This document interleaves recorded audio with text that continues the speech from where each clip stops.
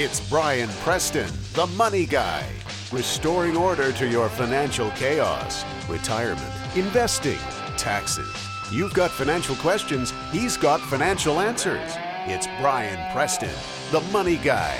Welcome to the Money Guy Show. I'm your host, Brian Preston, and this one's going to be kind of interesting. I'm going to jump in just a second, but I need to throw in a few words about something I talked about on the previous podcast, but let me go ahead and give the show intro information. This is the Money Guy Show. You can go check us out at money-guy.com. You can also write the show at Brian, B-R-I-N, at money-guy.com, and we really appreciate you joining us. If you're just new to the whole Money Guy concept of listening to our podcast, you should know my day job is I'm actually a certified public accountant, a certified financial planner, and a personal financial specialist and a member of NAPFA, meaning I'm only a fee-only financial advisor.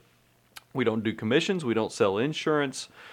We are trying to do everything we can to help you grow your back pocket. Now, I'm also joined by my co-host. That might be the first time I've called you a co-host.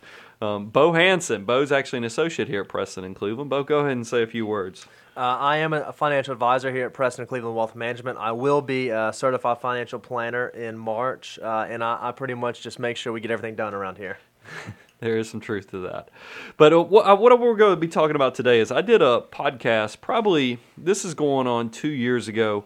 I'm a big fan of Consumer Reports. I've subscribed to their website. I subscribe to their magazine, so I get it both on the online version plus the print version, and then I've also subscribed to the Money Advisor. It's a little newsletter that comes out every so often that goes over more, the stuff that really gets me excited, the financial issues, and it has the Consumer Reports thoughts that I really kind of like their mindset, and I think a lot of you guys are probably on the same mindset I am, that you're conservative with your money, and Consumer Reports is a good tool for you to make sure you're making the most of your money. Well, they came out in their March of 2009 Money Advisor. They came out with a Money Lab, which is one of their research reports that they did talking about 529 plans. So that's what we're going to be talking about today. And what I thought was interesting, and I wanted to put a spin on this, is they did this back in March of 2009. Do you remember, Bo, what was going on in March of 2009? If I remember, that was kind of the low of the low. Yeah. When we hit the really the lowest point in the market from the whole housing financial crisis and meltdown of the 08-09 years. Yeah, because the way it all plays back in my mind is that 2008, the fourth quarter was really when the poop hit the fan, and it was really, really bad. We had the election in November. Everybody kind of felt good in December. We had a nice little run up, but then January and February, it was just the market just gave it all back. And then March, all the way up to, I think it was March 7th or 8th, wasn't that the two bottoms? It was somewhere right around there. That first week of March, it went down even more. That was the point where the Dow Jones went down to around 6,500. It was just disgusting. So I think it's interesting to go back in time, look at what they said about 529 plans and performance during that dark, dark time in the financial marketplace. And what I did is I put my own spin on it. I said, well, let's go take these 5 best and 5 worst plans according to Consumer Reports. Let's fast forward now that we have the beauty of hindsight, that we can look through the rearview mirror and see how these good and, according to Consumer Reports, bad 529 plans have performed now that we've actually had a year of good performance in 2009. And then 2010 has kind of been a choppy year, but it's looking right now, knock on some wood, that we might even close this year out with some nice performance. But before I get to the meat, so that's kind of the setup to let you guys know the tease of what we're going to be talking about. I do feel like I need to kind of talk about something that happened. Is that I closed out last week's show with excitement, but then I had one little blemish that I talked about. I talked about Disney World, and I told you guys that I'm a big fan of Mickey Mouse. I spend a lot of when we do family vacations, we jump in the car and drive down to Orlando. I think it is a pretty magical place, but I had a blemish. The blemish was, I had an incident with one of the glasses in my hotel room at the Animal Kingdom Lodge, and I brought it to the attention of the hotel. The hotel, said they were going to take care of it, but really didn't address the issue.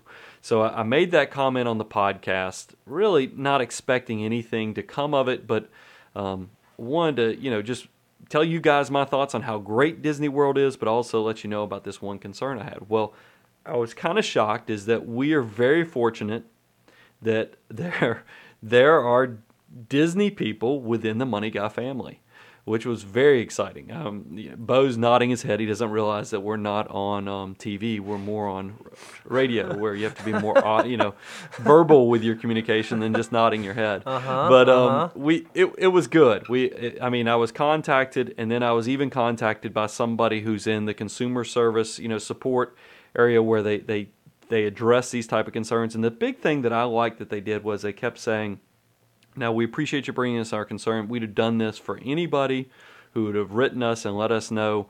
So they were very, very adamant about making sure that they would do this. They would have contacted, followed up with anybody that they had an issue, because they want to make sure that they exceed people's expectations and make it a magical experience for you and your family. So I just wanted to kind of put that out there because, Disney, it's a double-edged sword on what they're challenged and charged by is, they're known for their customer service. That's why they have the academies and the training programs for executives, is because they are known as an industry leader in that. But the bad side about being a kind of a benchmarker, a person who raises the bar, is that you kind of are held to that standard when something goes wrong. So it's very nice to see that when something, didn't hit on all cylinders, they came roaring back to make sure they made everything right. So I wanted to thank Disney World, thank the listeners. As I say, because of my friends, when I got to tell them about what went down and who was actually out there listening to the show, they said, so I hear Mickey Mouse is listening to the podcast. I said, well, it's not Mickey, but I said it's probably pretty close to either Goofy or Donald Duck. It was that far up in the whole Disney family. So I was very excited. So let's get back. That's enough about Disney World, because I'll probably drive people crazy with my excitement about Disney, but I felt like I need to set the record straight. Now, talking about 529 plans, this stuff, the inspiration, I like to tell you guys what the inspiration is for shows, is that I was on the phone actually with a Money Guy prospect. And what I mean by a Money Guy prospect is a listener who thought enough of our advice that they actually contacted me to see if I could help work with them privately with their own personal finances. And I'm always shocked that you guys do that for me, but it's a nice little benefit that has come out of doing this podcast for the last 4 to 5 years that we've been doing this, is we have picked up clients all over the country,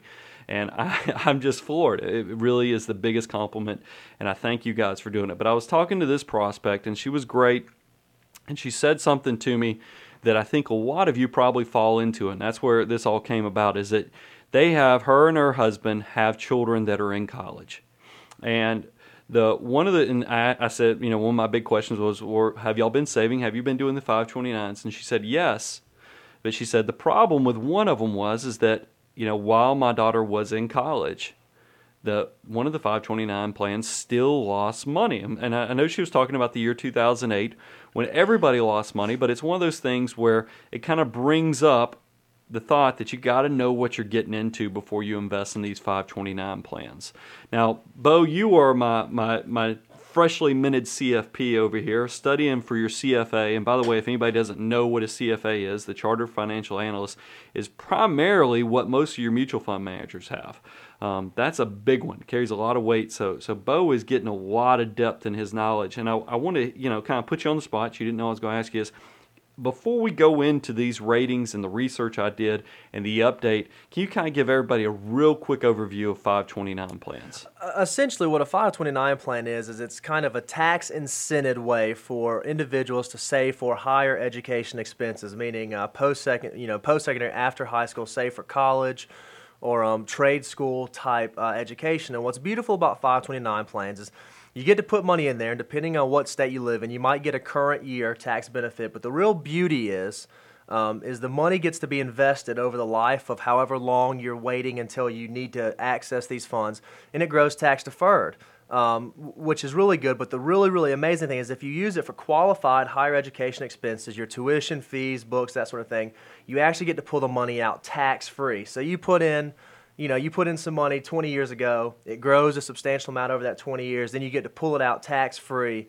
It's a really, really sweet sort of deal, kind of a way to stick it to Uncle just a little bit. Yeah, and just going back into history, these things started back in 1996 They really got picked up by a lot of the states in the early 2000s.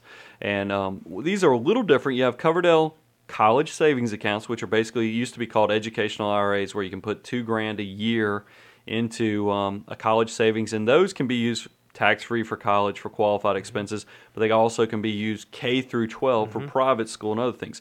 529s are not like that. They can be used only for post-secondary, and as Bo said, that's for college or things, or technical school, things that are after high school. So you can't use this for private school K through 12. If you want to look at that, you got to go look at the Coverdells. But the beauty of these things is that you can put a lot more money in them than you can with the Coverdells. Right. Coverdells are capped at $2,000 a piece. These things, you can load it up, and you can get grandparents involved. You can get aunts, uncles, a lot of family members involved. I personally use 529s for both of my children. I do always give the disclaimer every time I talk about college savings. And listen up, this is important.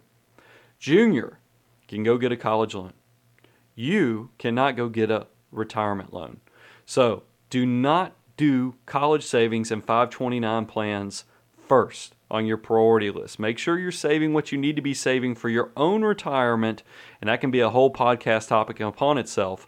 But make sure you're taking care of yourself, and then come to take care of Junior and the college savings. I can't say that enough, because I'm always shocked when somebody calls me up and they ask me for advice on a college plan, and then I start asking them questions about their own personal finances, and they do not have those locked up. And I'm always shocked, because I will tell you, I think your son or daughter would much rather take a student loan than you living in their basement, eating out of their fridge every night, because that's your retirement. So make sure you're covering yourself before you get to college. Now let's get into the meat of this thing. Just to give everybody a fresher of what they talked about in this Money Lab, which came out in March of 2009, is that they ranked the best plans. And some of their criteria on this was, and I'll go ahead and read, what they considered the best was, these are 529 plans, according to Consumer Reports, which you can buy yourself, offer relatively inexpensive investments with appropriate allocations based upon your child's age. They also offer multiple age-based tracks, so if you decide to invest more conservatively or aggressively, you won't need to change to another 529. So instead of just basing it off of only your age, a lot of these in the best category let you do either a moderate age-based allocation, aggressive allocation, or even very aggressive. I'm thinking about Georgia when I think about all the different tracks that they have, and that's the plan I use for my own family. So what they ranked as the 5 best plans back in March of 2009 was Pathway to College, which is the Georgia 529. That is, the manager is TIAA-CREF, which is the former teacher pension group. College Savings Iowa, which is done through Vanguard, and that one had a very low operating expense. And they have Bright Star College Savings Program in Illinois that is managed by Oppenheimer Funds. And then they have Mississippi Affordable College Savings Program, which is also done by TIAA-CREF. And then you have number 5 was the Direct Portfolio College Savings Plan out of Colorado, which was Vanguard and part of the UPromise group. Actually, both the Iowa and the Colorado plan were both UPromise Vanguard plans. And we can put up these. I'll make sure Bo puts you up some web addresses. They're right here on our article, because we can't put the article up on the internet because it's copyrighted, but we can put the links.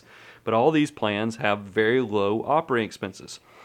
So what I thought was interesting was, let's go pull those 5 plans. Let's pull their performance.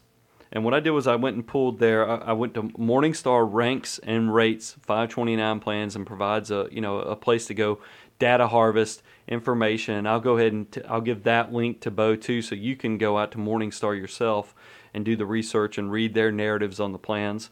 But what I did was I went and grabbed their youngest portfolio, meaning usually for kids who are 0 years of age to 3, 4, 5, somewhere very young. And then I also grabbed their most conservative plan, which was for usually people 18 plus. And what I found from the Georgia plan and what I liked about what Morningstar did is it also had the worst 3 months too, so you can kind of get that gut check to see how this thing is going to be if we went back into another free fall, which I don't count on, but there's no guarantees in investing, so you have to prepare yourself. So the Pathway to College 529 for the young kids, 0 to 3, Year to date, up about 7.51. And I think all this data was according to, these are all the same dates. I believe it was at the end of August, so it might even be up a little bit more. But the performance was good. The 3-year average was still a negative 5.74, and that's because of how bad 2008 was. If you want to, minimize that and go down to the most conservative, it's that year to date, that one's up 3.5%. But its 3-year, which includes 2008, it's actually made 2%. So you go down through here, and they're all very similar. What I was shocked by, and I showed this research to Bo, was how close their performance really was. I'm sitting here looking at this off the cuff, and it looks like on the aggressive side, meaning for children that are 0 to 5 years of age, the performance for year to date range from on the low side to the worst performing of the good ones was 5.19% to the best one performed at 7.5%, and that was that Georgia plan. And then you go out to the 3-year, the worst was losing 5.74%, which was the Georgia, so it's obviously a little more aggressive. To the best was the Mississippi, which only lost 3% a year. And then I compared that to the worst, and let's kind of jump down and talk about who the worst plans according to Consumer Reports. And I'm going to bring this all in and give you some advice to close it out. But the worst they had was Tomorrow Scholar, which was the Wisconsin plan. Is that Wisconsin? That's Wisconsin, isn't it? Yeah.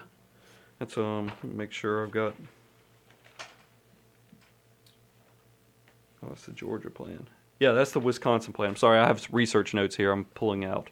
But the Wisconsin plan, managed by Wells Fargo funds. And I guess what they don't like about the Wisconsin plan was just that its internal expenses looks kind of high. Yeah, it's 0.75 to 1.23. And I don't even know if this includes, that's just the internal expenses. Who knows about that? It even includes the broker fees, the commissions on top of it. So then they drop down, and I probably should back up and say what to be on the worst list. It says these funds available through a broker or advisor currently charge higher fees and expenses, which will have a drag on performance. And I'll tell you, I am a big fan, even though I'm an advisor myself. When we set up 529s for our clients, we always do it through the direct source. Probably funds that the people can go to directly. We'll download the paperwork, fill it out for them, send it in, but it's not attached to us whatsoever. We don't get account statements unless we want them. They are completely independent of us because I want the clients. When you're saving for college, it's a very small window. There's really probably only about a 10-year growth period, so you need to have as much money working for you as possible. And a lot of these age-based plans really work out well. And the sum of money we're talking about, because remember, my whole core philosophy on retirement-based plans, these target retirement funds, is I think people should be using those low-cost target-based funds until you get about $200,000 in assets. And the thing is that with retirement, with college savings, the numbers are much smaller than what you're saving for retirement. So it ties into that whole $200,000 rule of thumb. So since these accounts are much smaller, I think the target funds are great. Bo, did that make any sense? Because it was kind of a big explanation on why I do like these versus using advisor funds. No, I think that definitely made sense. So talking about getting back to what Consumer Reports considers the worst plans, you had John Hancock, the Freedom 529, which was from Arkansas, and you had Franklin Templeton 529 for New Jersey, and that was done obviously by Franklin Templeton. Then you had Columbia New York Advisor 529 plan out of New York, and that's also a Upromise plan. And when Columbia Management and Upromise working together. And then the last one is Columbia 529 out of Nevada. And that's, once again, Columbia Management. That one must not be a Upromise one, though. And do y'all know what I mean when I say Upromise? What I'm talking about with a Upromise account is that a lot of times, and I think I've got all my relatives signed up where you can go sign up for a Upromise account. Every time you go by the grocery store, you go out to eat, shop online, they deposit they deposit a small percentage into a college savings plan for you. It's a really incredible opportunity, especially since Bing has gone away, where we all used to get the rebates for buying online. Upromise is a great kind of alternative now that it's harder to get the cash back. I do like when you go to, I think right now Nike.com is 5% towards Upromise. It pops up on my bar. They have a tool that they use, but it's incredible. I usually get several $100s put into my daughter's 529 plan. Now, I've set up two, as you can tell, because Georgia is not a U-Promise account, so I have set up a separate 529 just for the U-Promise dollars. You look like you have a question, Bo. Yeah, I was just going to mention, and I think if I understand this correctly, because you just kind of read through the ones that were listed on this Consumer Reports of the 5 worst: the Wisconsin, Arkansas, New Jersey, New York, Nevada. If I'm a listener and I live in one of those states and I have one of those 529 plans, should that cause me concern? First of all, we can open these up even if we're not in the same state, right? Oh, yeah. You can open up a 529 no matter what state you live in. Matter of fact, I'll tell you what, we've been doing 529 plans for a long time, and I'm embarrassed to say Georgia was one of the last states to adopt 529s, but we were still using college savings for clients even when Georgia. So we went to Utah, typically was what most people were recommending back in the day, because Utah was done by Vanguard. It was considered a low cost. So no, you're exactly right. You can open up plans in any state, but I'd also tell you, you're in some of these negative ones, you look at your tax savings. Make sure, because the tax benefits might outweigh some of the fees to a degree, because I will tell you, I went and ran the performance on even these worst performers, and they did not do too bad. It was, because we've been in a good market in 2009 and 2010 starting to shape up to look a lot better. They held their own. The biggest thing you have to make sure that you watch out for, and that's a great point, Bo. I appreciate you bringing that up. The biggest thing is really looking at the worst 3 months performance and making sure that you could handle your child going through a 3-month period like that. And the average on the most conservative portfolios, these are for kids, 18 plus. On the good ones, these are the good plans, according to Consumer Reports, they still lost 9.386% as a worst 3 months. So you think about that. You put your money in, your child is in college, and then it loses close to 10%. You're probably going to be pretty upset. But you need to understand, and Consumer Reports even talks about that a little bit, because they give on, in this article back from March of 2009, it says, for 15 to 17-year-olds, now they were using the category a little bit below the 18 plus that I've used for my actual pool in the research.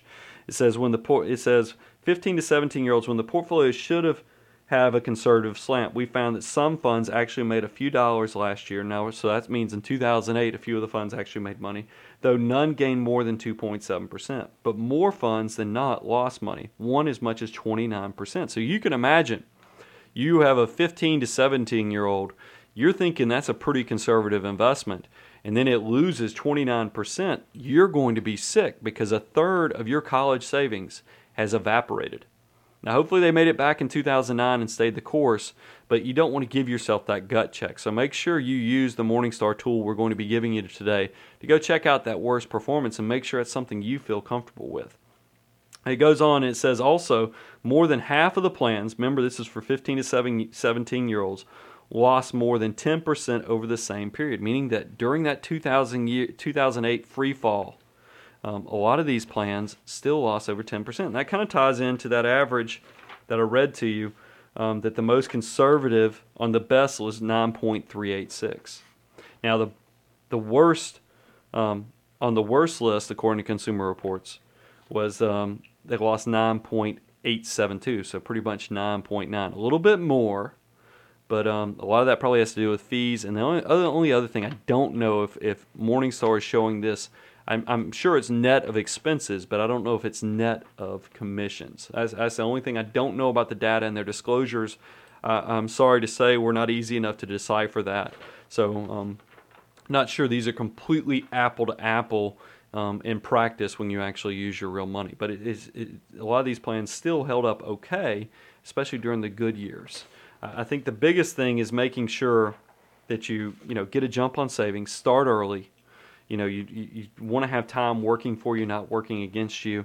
So as soon as you can, start saving. Invest on a regular basis so you're not doing the emotional game plan, whether it's monthly, quarterly. I'd also say make it a family affair. If you're one of those people, I've had to talk to both of my in-laws, is, when you have 1-year-old, 2-year-olds, they want their tendency is they want to go buy the grandkids a lot of toys.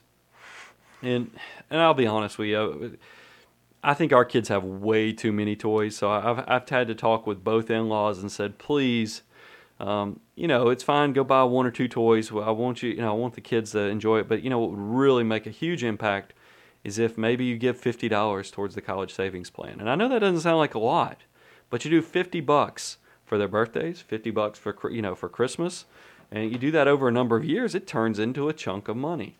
And I think you can do that for anybody who seems very generous. And but you have these gifts that come in, and that they play with them. I'll tell you, typically at my house, I think my youngest daughter, the 1-year-old, would rather play in the box that the toys came in than actually the toy. So that how much of a gift would it be that on her 18th birthday, I can say, remember, your grandparents set they helped out in this, and we were all working together, and now your college is taken care of. It's an incredible, incredible opportunity. Now, a lot of you are probably wondering, well, my child is such a great athlete. My child is a rocket scientist. What happens if they get a scholarship that covers, and I only need these 529 plans? Well, the great thing about 529s is you can pass them down to other siblings. You can use them for yourself, actually. So I always tell people, front-end load the oldest child. Put a little bit extra in the oldest child, so that way if they don't use it all, you can pass it down to their younger sibling. And if they don't use it, you might be able to go back to school for yourself. And if that doesn't even work, you can always get the principal out and then just pay a penalty on the earnings. And it's 10% on the income taxes if it's not used for educational purposes. So, Bo, do you have anything you want to add on that part of the thought process? No, I think you hit it head on. But those are the big things. I was shocked. I will tell you, looking at the best and worst, they both have kind of performed right in line with the markets, and that makes sense because these are index target-based funds, so they're more tied into to indexes. So there's not a huge variation in performance. With that being the case, I think it's even more important that you look at what you're paying in fees, as well as looking at the tax incentives within your state. If you want a resource to go check this out, to go find out, what your tax benefits are, also to look at your options, because some states have multiple options, and I would encourage you to make sure you're getting the most affordable choice out of your state and not just choose the easiest one to come across. A great resource for checking, to go research this stuff is savingforcollege.com. That's that college, website that you can go research college savings that was recently acquired by Bankrate a while back. And then there's also collegesavings.org is another resource where you can go pull up all the different state plans. But that's kind of our resources on saving for college. Now I do want to double back real quick to close out the show. A lot of you, what I liked about doing the last show when I was talking about American exceptionalism is that we had some discussion, we had some comments, we had some people who totally thought I was off my rocker on it, and then we had others that completely agreed with me. What I liked was everybody was respectful. They gave their thoughts, even had some blog posts about the differences of opinions. That's what I like. I like communication like that. Please use the comments section to be an open forum to have discussions. If you don't always have to agree with me, feel free to leave a comment respectfully. And I think we can all learn from each other. That's the great thing about doing this, is we are a community. We all grow off of each other, and we all succeed off of each other. So, please continue to keep listening to The Money Guy. Use this as a resource. Tell your friends and family about it. And, also throw us out some show topics. If you feel like there's something we have not been talking about, let us know. And I was talking to a financial journalist just this past week, and she said, hey, if you guys ever come up with something we should be covering and writing articles on, share it with me, because we're always looking for good ideas. So I'm going to open that up to everybody. Please tell me if there's something you feel like is not being covered. Write us an email, and we will address it and try to, educate the masses to help everybody. Bo, you have anything before we shut this thing down? That's all I've got. Well, I'm the host of The Money Guy Show. We'll talk to you in about 2 weeks. If you have any questions, write us at Brian, B-R-I-A-N, at money-guy.com. You can also go check out show notes, money-guy.com. You can also sign up for a free subscription where you just go sign up, give us your email address, and every time we provide new updated content, we'll shoot you out a blast to let you know what's going on. But until 2 weeks, I'm your host, Brian Preston. The Money Guy podcast is hosted by Brian Preston, and Brian Preston is a partner with Preston & Cleveland Wealth Management. Preston and Cleveland Wealth Management is a registered investment advisory firm regulated by the Securities and Exchange Commission in accordance and compliance with securities laws and regulations. Preston and Cleveland Wealth Management does not render or offer to render personalized investment or tax advice through the Money Guy podcast. The information provided is for informational purposes only and does not constitute financial, tax, investment, or legal advice.